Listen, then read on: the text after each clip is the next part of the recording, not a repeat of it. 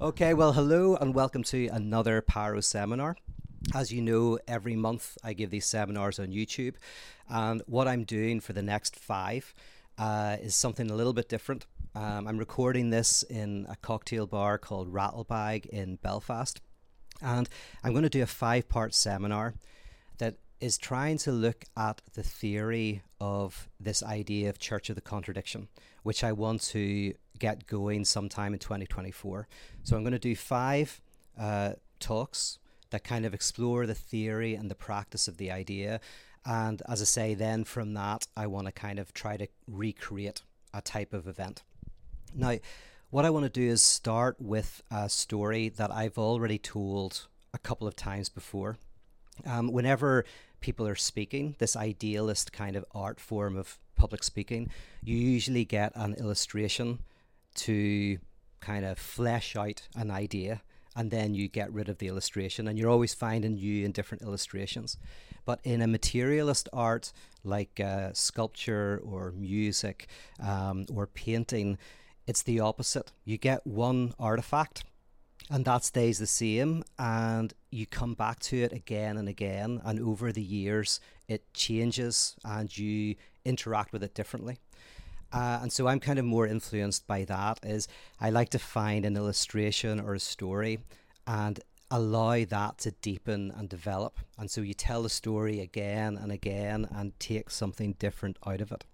So the story I want to tell is a story that I told probably the first time I ever spoke publicly, and it kind of meant a naive thing to me. So I'm going to tell the story and I'll tell you the first way I interpreted it. Then recently I interpreted it a second time and a third, and then I'm going to look at it a fourth time. So it's the story of these three people who all die on the same day. This fundamentalist preacher, this evangelical pastor, and this mystic. And they all get to heaven. And as we all know, you have to get an interview with Jesus before you get in. So they're sitting there. St. Peter comes along. He looks at the mystic first and says, right, come up, meet Jesus, have your interview. He goes into the interview room. The little signs turn round, and he's in there for about an hour. And then he comes out with a smile on his face. He's going, I knew I was wrong. I knew I was wrong. And he walks into heaven. And then it's the evangelical pastor's turn. He gets up, dusts himself down, walks into the room, the little signs turned round, and he's in there for a few hours. And then the door flies open and he comes out and he's distraught. And he says, how could I have been so wrong? And then he walks into heaven. And finally, it's the fundamentalist's turn. So the fundamentalist gets up, walks confidently into the room, the little signs turned round, and he's in there for about 3 or 4 hours, and finally the doors fly open and Jesus comes out and says, how could I have been so wrong? Right now, it's a great wee story, and the thank you the naive reading of that when I first told it is that we're supposed to see ourselves as the evangelical, right? We often think we're right about something. We see the world in a certain way and we hold on to that, especially in our youth. And we should really identify with the mystic. As we get older, we hold our beliefs more lightly. We realize that we're probably wrong about how we see ultimate reality. And there's something beautiful and humble about that. So that's the naive reading of the story. I think that's the straightforward reading of the story. But recently, I've been retelling it. And I've been retelling it actually thinking that we should be more like the fundamentalist. That the fundamentalist is the really interesting figure in this story. Right now, the fundamentalist goes into the interview room and is questioning God, questioning the absolute. And finally, the absolute goes, I don't know. Now, in the talk I gave 2 weeks ago, I went into that in detail. So that was the reading I gave, or in 2 Paro seminars ago, that this is a move from epistemological unknowing to ontological unknowing. Epistemological unknowing means I don't know ultimate reality. Ontological unknowing is ultimate reality does not know itself. So you can go back, you can kind of look at that seminar, but the idea is that there is an inherent antagonism or asymmetry to reality itself. In biology, we call that evolution. the non-at-oneness of the biological organism with itself that creates the complexity of life. In politics, we can call it democracy, the non-at-oneness of the political body that generates civilization. In physics, we can call it the uncertainty principle, the idea that reality, you cannot know the position and the velocity of subatomic particles. There's an inherent fuzziness within reality itself. And in psychology, it's the unconscious, the idea that we are not at one with ourselves. There is an inherent oscillation or antagonism in consciousness, right? So there's different names for this. But ultimately, it's the idea that at the very heart of everything, there is spontaneity, there is novelty, there is a type of oscillation that prevents things from being one with themselves. Reality is not one, it's not two, it's not multiple. Reality is a type of not oneness. So that was that, right? And then in the last para seminar, I looked at the fundamentalist. And I try to argue that the fundamentalists' encounter with this truth is both disturbing but also the very root of salvation. Because if you want to know that reality is divided, you can find that in mathematics, Gödel's incompleteness theorem, you can look at it in philosophy. But what I'm interested in is that there's something salvatory about this insight. It's not just a philosophical idea that reality is divided. There is something about that insight that when we take it into our bodies, when we encounter it, it is fundamentally disturbing. It is fundamentally terrifying. But it is also something that can free us. So this is not an enlightenment like you get in the kind of New Age sense, where enlightenment is something beautiful. It's going up into the mountains and feeling some sort of freedom, getting rid of some sort of shackles.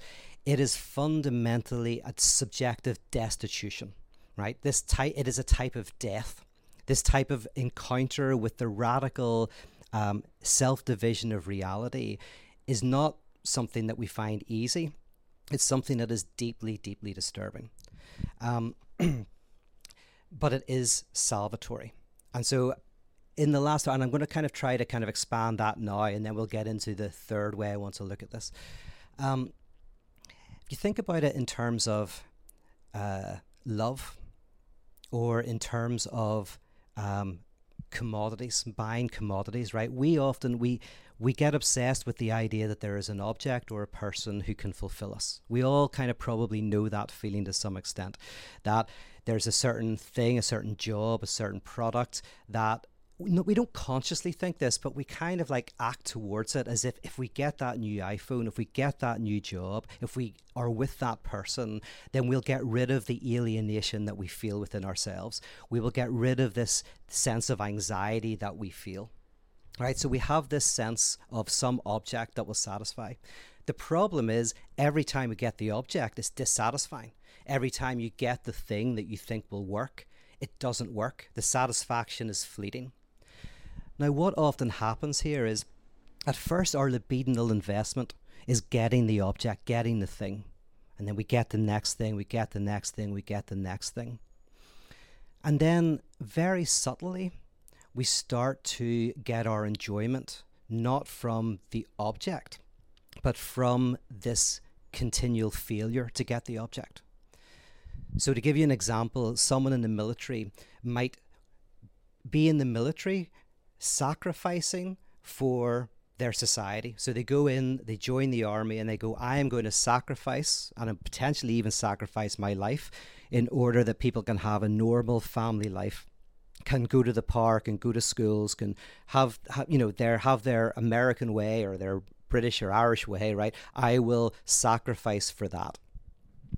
And then subtly what can happen is then you start to libidinize the sacrifice itself, and you start to enjoy the war, the conflict. You start to actually, that is where your enjoyment lies. And so you cannot then go back into civilian life, because you've now weirdly, the very thing that you sacrificed your enjoyment, and now you enjoy the sacrifice itself.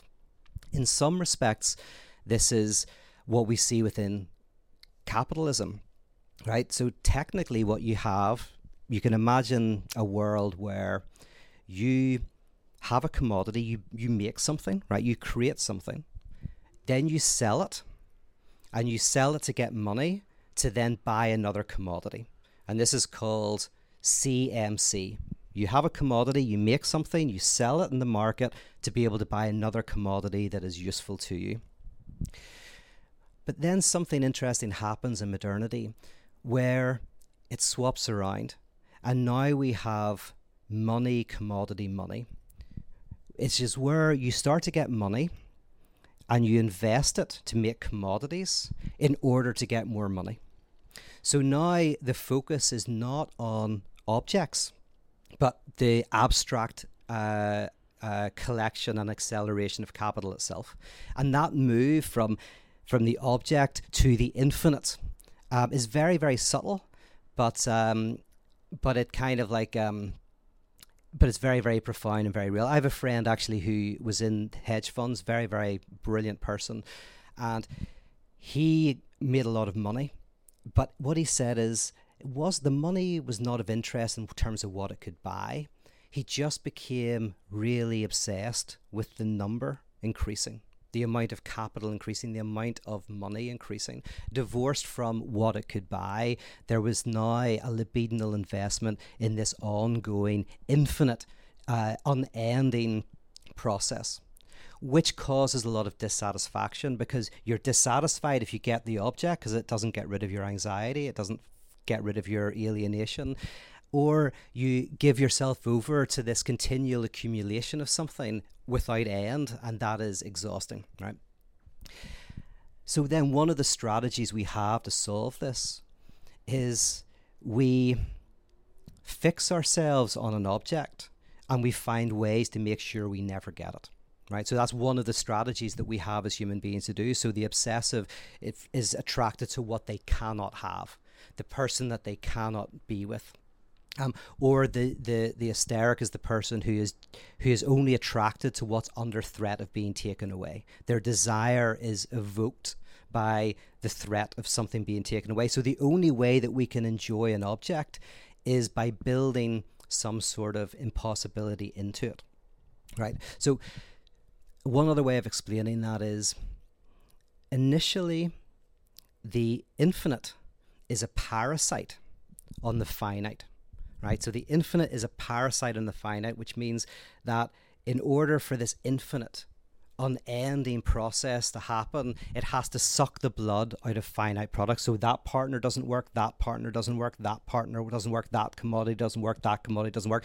And it just feeds like a parasite on every object, throwing them aside in order to continue this frenetic death drive. The reverse of that is where so that's where the infinite is a parasite on the finite. The opposite of that is where the finite is a parasite on the infinite, which means that the finite object or person can only be desired insofar as it sucks on this infinite impossibility, this something that we cannot have. So what is the solution to that? The solution to that is to realize, it's a kind of, if it's like a double twist, right? So the first twist is to move from this idea of the object just is pointless, and we've got this desire for this infinite accumulation. So the first twist is then we desire the object, but only because in some way it's impossible. In some way we always self-sabotage, so we never quite get it. And then the second twist is we somehow take that impossibility and we put it into the object. In other words, we realize that there's something in the object that is impossible in itself. That people are like the TARDIS in Doctor Who. They're this fragile frame, but that opens up to an infinite world. And you can't have the object because there's something in the object that can't have itself. There's an inherent mystery or unknowing within the object. Now, the reason why I say that's salvation is because when you realize that there is no completeness in the world, that person can't complete you because they're not complete in themselves. That political system can't complete reality, can't make a utopia because alienation is inherent to every political system. then that very realization stops your frenetic pursuit. You're kind of more able to get out of this frenetic desire to keep moving forward, to keep trying to get the thing. So there's something transformative about that insight. And that's what I was trying to say in the last talk. Which brings me to what I want to say today. And this is just an introduction to the 5 parts of this seminar. And this is where we go, how do we create a communion, a group that enacts this insight, in which we can experience this insight that alienation is inherent within everything. And this is about how do we create a church of the contradiction, or a church of grace. Okay, so this is almost like, how do we create a church of the freaked out fundamentalist and the hysterical God, right? The freaked out fundamentalist in the story is the one who realizes that everything is divided, which is, as I say, a traumatic insight. The hysterical God is a way to describe the reality that everything is not what it is. So the hysteric is the one who feels like an imposter. They always feel that they're not who they are. They always feel like, am I really a teacher? I feel like I'm an imposter teacher. Am I really in love, or am I not? Am I really enjoying my work? Am I not? Right? So in the Barbie movie, there's a scene where this is how the Barbie dolls are freed. They're freed because they're hystericized. They begin to experience the contradiction that they are, that they're trying to keep down all the way through the movie. Right, so the main Barbie starts to think about death, starts to feel the contradiction, and then tries to avoid it, tries to cover over the contradiction as much as possible.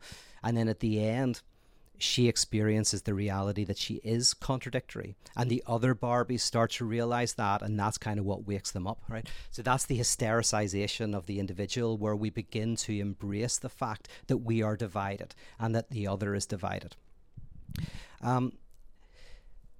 This is the idea that we should not try to overcome alienation, but we have to redouble it, right? So religion promises that it can overcome alienation. Lots of different ways in which it says that if you believe these things, you do these practices, you consume these products, you will overcome anxiety, you will find wholeness and completeness. And that's ideology. Ideology ultimately always is promising that antagonism is contingent. Antagonism is not necessary, it's not inherently part of who we are, and it can be overcome. Right? Ideology has 2 factors, actually. Ideology eternalizes an historical moment. So it says this way in history that we, consume and create products, that's the way it should be. That's the way it always has been. This way that we do relationships, that's the way it always has been, the way it always should be. It is justified by nature. It is justified by God. It is justified by reason. But some historical set of circumstances is the way it should be. And then secondly, ideology takes the inherent antagonism within a system and it says, oh, we can get rid of that. That's a contingent thing. To give one example, is in contemporary society, we can see all sorts of symptoms. We might talk about kind of right-wing identitarianism or left-wing identity politics. We might talk about various societal issues. And then we also might talk about the oppression of the working class, right? These are all different things that we might see happening within contemporary society. And we may think that all of these things can be overcome. We can fix them. And that's what a symptom is. A symptom is a contradiction, an explosion of some sort of violence, some sort of contradiction. And as you understand it and pick it apart, right, you can kind of resolve it.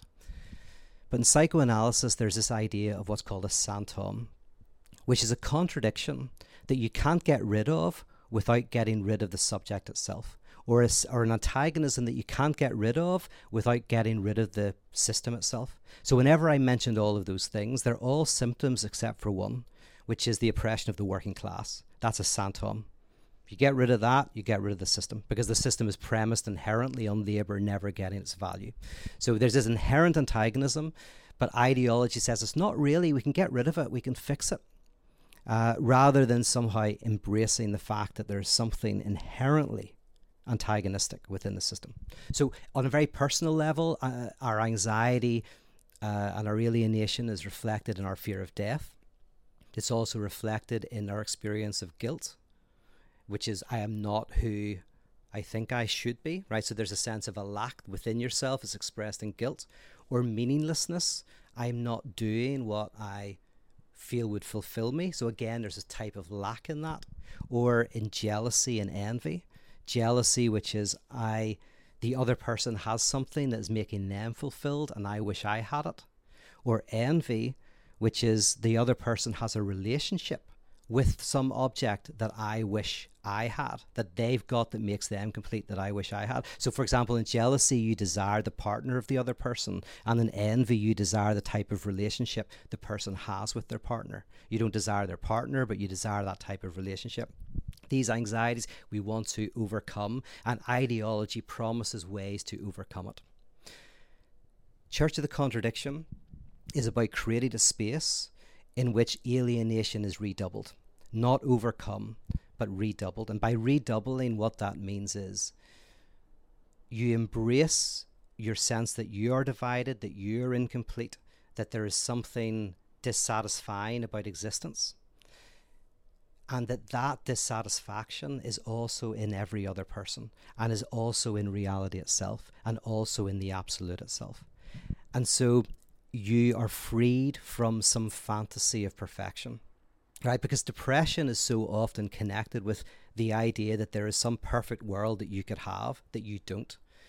But when you realize that there is no perfect world, that all worlds have antagonism within it, you're freed from that oppressive fantasy. But more than that, you can begin to realize that it's precisely in dissatisfaction and sacrifice and feeling alienation and anxiety that's where all the enjoyment of life is. That's where all of the meaning of life arises out of, in that very space.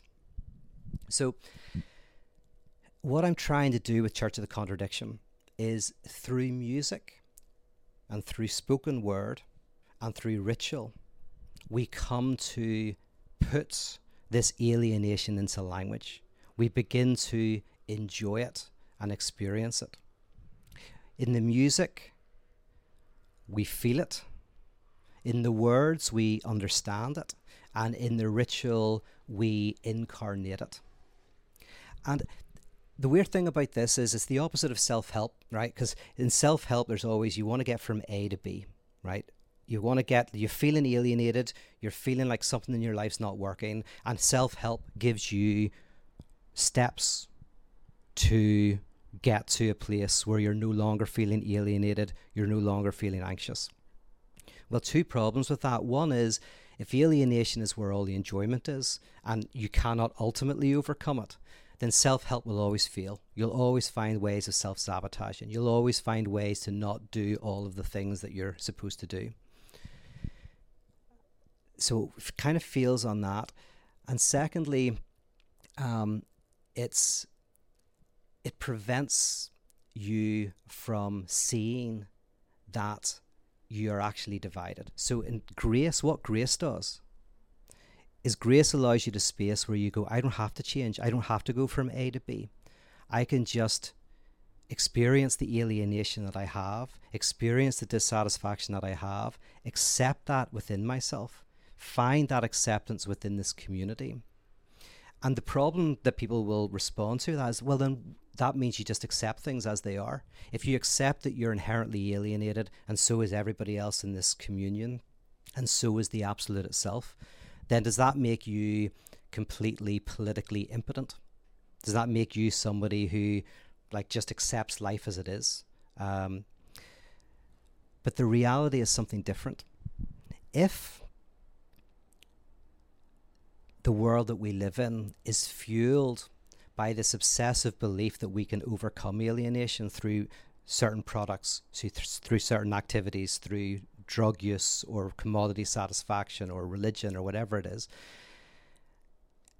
and we see through that, and we're libidinally freed from that, that very act is political, right? The very act of being able to enjoy your dissatisfaction, to enjoy a freedom from happiness, not a freedom to be happy, but a freedom from happiness, a freedom to not have to frenetically pursue. That not only is an aroma of life, it's not only something that you will find personally liberating. If there are enough people together experiencing that, that can have real world benefits, right? You kind of ultimately, it's like being in the matrix. You're a battery, your libidinal desire is feeding the system.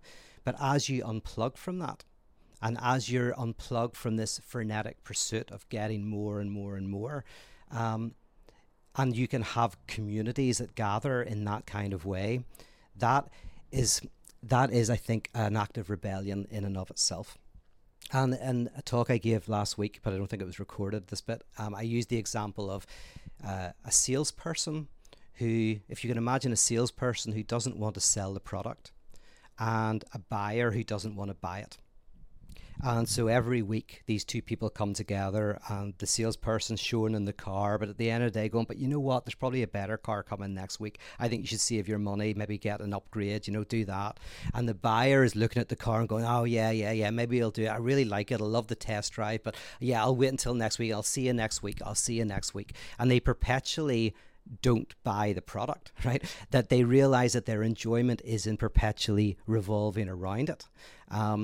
There's something actually very powerful in that image of us being able to directly enjoy not having something, directly enjoy the gap itself.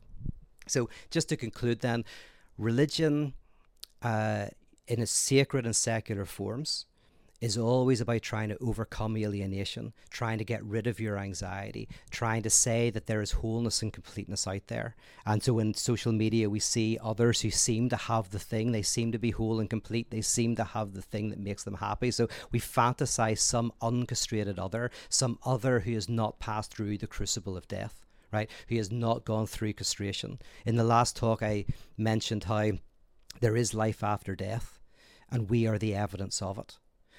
Every subject has passed through castration. In psychoanalysis, the idea is to become a subject is to experience a fundamental loss, the loss of a private enjoyment at your mother's breast. It's to enter into the subjective world is to have passed through this fundamental death that you are the result of. And so it's not about fearing the death that is going to come. It's simply about accepting the death that's already happened. It's about putting that death into language. And what I'm saying here is the Church of the Contradiction is about putting this alienation into language, helping us speak it, helping us enjoy it, helping us make a space for it. Having a communion around the death of God, that's what Eucharist is, a meal around a fundamental death, a loss in the heart of reality. And by being able to articulate that, by being able to sing about it, put it into ritual and put it into words, this is not simply transformative for us, but is a political act in itself. Okay, so I'll finish there. I've got a few of my friends here. Does anybody have any comments or questions about that? If you want to, I have a half-baked question. Yes, go for it. Bear with me. So I've been thinking about this, like the political point that you make in terms of like political people like to politic, so they don't actually ever want politics to solve the problem. Yes. So like, I guess the question is, with what you're speaking about, is if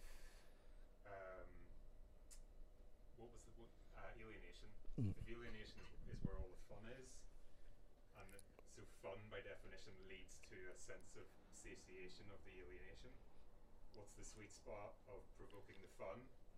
Laugh. That's good. Yeah. What's Yeah. the sweet spot of how much alienation to provoke fun, but what is too much fun to satiate the alienation to the point where you might as well be on heroin? Yes. Oh, yeah, well, that's very good. Oh, yeah. The old painkiller. Yeah. Oh, yeah. That's because here's the key of everything I'm saying here is that we have to understand enjoyment, right? We're all getting our fun. I mean, one of the things in psychoanalysis, when you sit down with an analyst and you tell them about this terrible relationship that you're in and you've been in it for years, and this person is abusive and this person is terrible, and then the analyst says, so what are you getting out of it?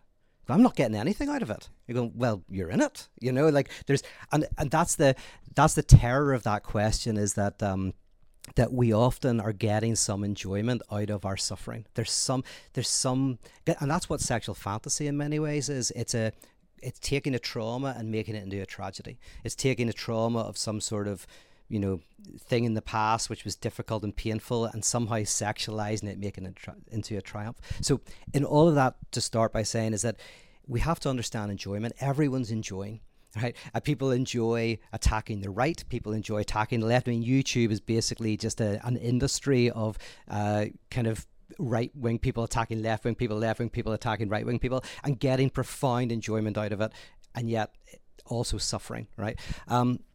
So the question I hear you're asking is, how do we enjoy our enjoyment, and how do we enjoy our enjoyment, and how does it become a catalyst for emancipation rather than for destruction, like heroin or anything like that? What is an emancipatory enjoyment, and what is reactionary enjoyment? So, and I'll say a couple of things on that, and then come back to me, because I may be just going off on a tangent. But that's why you're here. Yes. You could say that reactionary enjoyment is always the enjoyment of having a scapegoat for the problem. So let's take a fascist as an example, right? It's the ground zero anti-Semitism. The fascist thinks that if you get rid of the Jewish community, everything's going to be returned to an organic whole, right? Hitler was a New Age guy, like a lot of the Nazis were. They believed in organic wholeness, a oneness of the universe, a oneness of the world. In Mein Kampf, Hitler is constantly talking about this organic society, and then the virus that you have to get rid of in order to have that wholeness and oneness, and that's the Jewish community. Get rid of the virus, return to a oneness. But of course, the fascist community requires the figure of the Jew, because what they do is they allow you to take all the social antagonisms that exist within the society and blame this group. But if ever you were to get rid of that group, all it would do is it would expose that the social antagonisms are actually in the society itself. So in Russia, when they were getting rid of the kulaks, the Russians were blaming the kulaks for everything, these wealthy middle class peasants.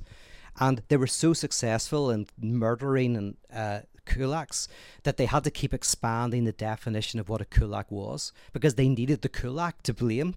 So eventually it became a point where they were like, a kulak is someone who thinks like a kulak.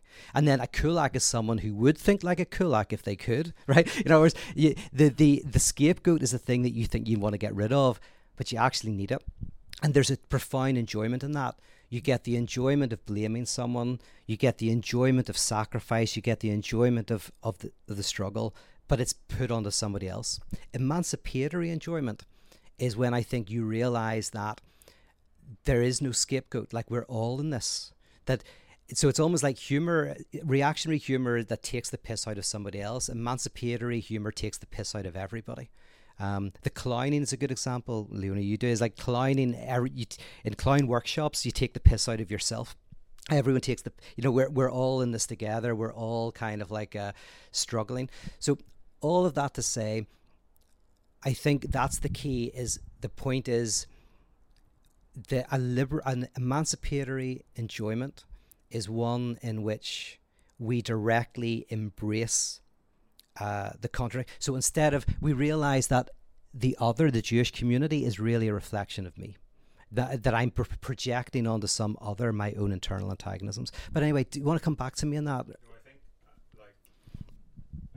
you touched on it in the main talk about essentially about not being passive. Like everything you're saying is not licensed to just accept as is. Yes. And so the emancipatory element to me is like you're like countersigning proactivity, but it's like proactivity and enjoyment. It's fucking great, mate. Oh yeah, yeah. And the reason why I think, AA is my go-to example in this, is that AA has 12 steps, and you've got the 12 steps that you can do that help you get over alcohol. But actually there's step 0, and step 0 is you're just in a group of people in a circle where you're accepted for who you are without having to change. So weirdly, step 0 of AA is you just admit who you are. You say, I'm Peter, I'm an alcoholic. Because the funny thing is the main defense mechanism of an alcoholic is denial. So the whole thing about an alcoholic is they say, I'm not an alcoholic. I could give up any time I want. It's 12 o'clock somewhere. It's fine. We're in you can always drink in an airport, whatever it is you say, right? And and this is difficult because you go, well, what's the difference between denial and not being an alcoholic? If you say to me, are you an alcoholic? And I say no, you go, well, that's what an alcoholic would say, right? We go like, well, the difference is denial is when you deny when you don't have to. So someone's like at a party, go, I'm just going to go down the road to get some more alcohol. I mean, I'm not an alcoholic. Go, well, why are you telling me, right? That's denial in the sense the person is having to tell themselves. And then so in AA, whenever you're in a group that just accepts you for who you are, what you can do very gradually is you can admit to yourself your own reality. You can come to say, oh, I am an alcoholic. So the story that you tell yourself about yourself begins to now reflect the reality. That for me is that very moment in which you cultivate this ability to see your own repressed enjoyments, to see yourself in your dividedness, is in and of itself what can now allow you to do the 12 steps to change. So ironically, not having to change at all is the very thing that allows the mechanism for change. Yeah. Which is why I think self-help is inherently reactionary. It's inherently ideological because it's always about moving you from A to B and trying to give you ways of doing that, but not realizing that when you're healthy, it's easy to get to A to B. Like if someone's trying to write a book and I say to them, well, just write 500 words a day. Super easy. That's just write a minimum of 500 words a day. Everyone kind of knows that. The point is I can't do it, right? So I'm like, don't do 500 words a day. Let's sit down and go, why do you get writer's block? What enjoyment are you getting out of it? What enjoyment are you getting out of not writing the book, right? Because there's some enjoyment you're getting from not writing the book. And then once you see the enjoyment directly, you can change it. So yeah, I've used the example of a friend of mine, I've used it before, but who was always his wife was always putting him in the doghouse, was always telling him he's bad, he's not good, and he hated this. And then he realized that, hold on a second, as we were talking, I go like, you love to win people over and your wife loves to be won over. You're both getting your enjoyment. She's telling you off and making you feel bad because she wants you to then buy flowers and try to seduce her. And you love that. You love trying to seduce her. That's what you do for a living. That's what you do. So actually, you're both getting your enjoyment. You just are suffering through it. And as soon as he realized his enjoyment, he was like, oh, that's great. And then he was able to not change the relationship. Nothing changed in the relationship. He just was able to directly see his enjoyment. And that in itself changed the relationship. Sorry, I was waffling there. Anybody want to jump in or any other questions or comments from anybody?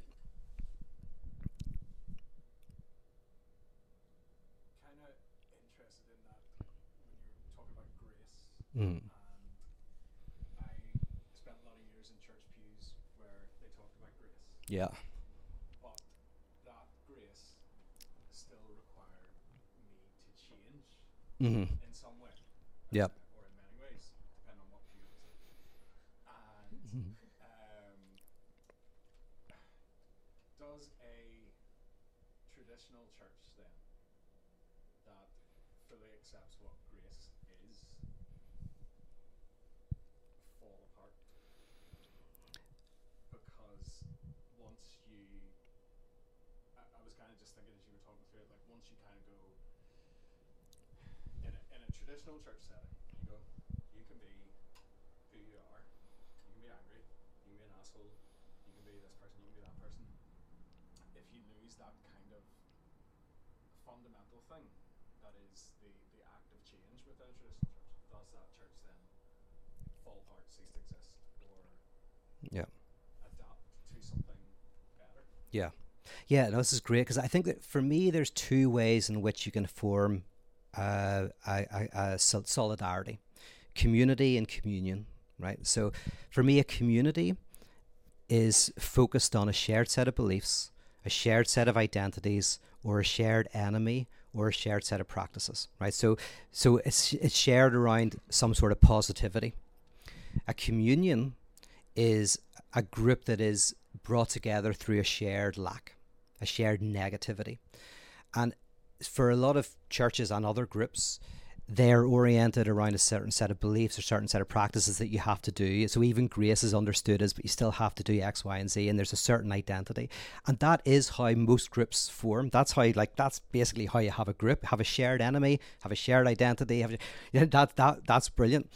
And I think the only alternative and this is what Church of the Contradiction is it possible to have a group of people who gather together not around what they share in common? Well, it is around what they share in common, and what they share in common is that they're all dead. They're all already dead. We're all castrated. There is no uncastrated other.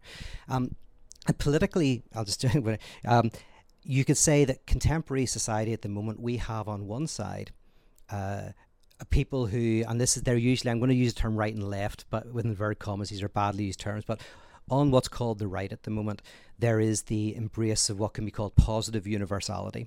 So on the right, you have people talking about, facts don't care about your feelings is a good example, as in facts are universal, they are true of anywhere in the universe, feelings are particular and singular, and, we should be factual.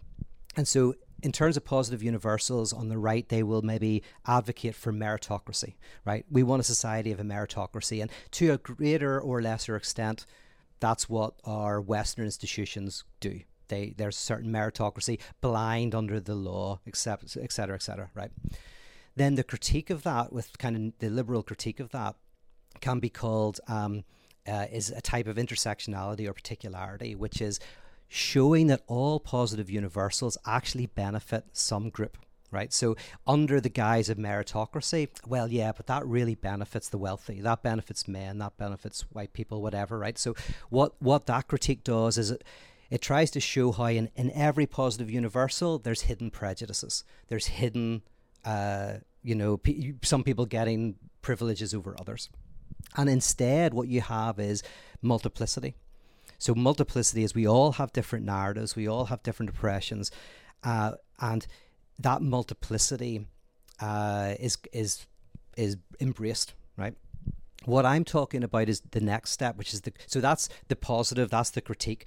The Marxist kind of idea of the critique of critique is that kind of going, yes, you're right, every positive universal is actually it helps somebody, right?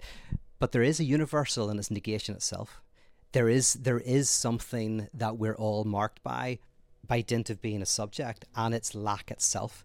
So if you can build a collective not on the positive universal, not on multiplicity, but on negativity, that's where it goes. I think that's what a community of grace looks like, based on negativity. Do you want to come back on that? Because this is very important. This is an important kind of idea.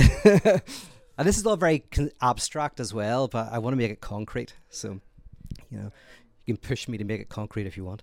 No, I don't really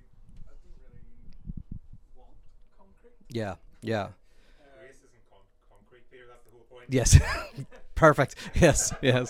Yeah, I just in the idea of the church then talking about like then if you pull that apart and you actually start to accept people genuinely for who they are with no prerequisite for change on the receptive standard, then do you actually become what you should have been in the first place when you all signed up for the thing, whatever that is. And I suppose that works in the political and the,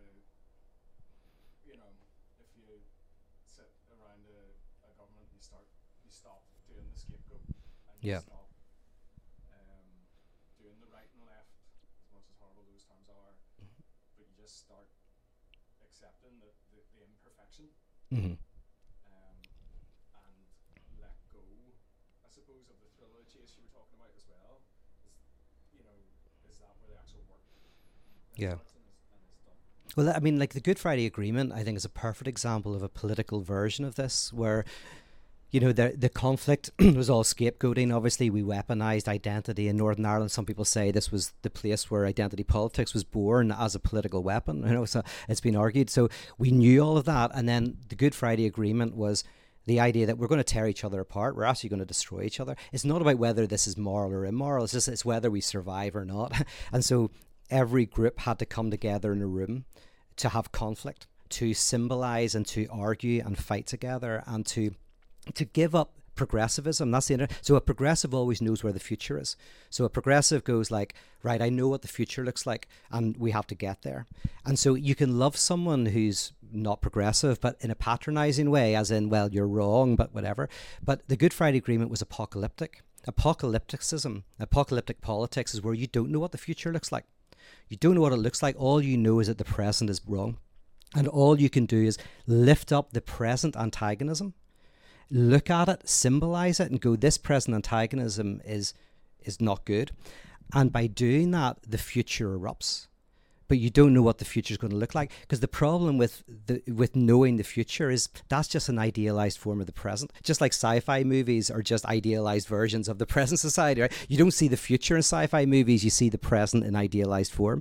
When we try to fulfill our dreams, those are dreams that are organized around a certain political and cultural system. The idea is, how do we dream new dreams? How do we get ourselves into a position? So with couples therapy, for example, a couple goes to therapy. The point is to bring all the antagonisms of the relationship to the surface. Neither person nor the analyst knows whether they're going to stay together or they're going to separate, or they're going to separate with the type of relationship they had and stay together, right? But the only thing is for sure is that the present problem can't continue. That is, when you bring the antagonism to the surface and let it be and have the conflict, the only thing that can't happen is the same.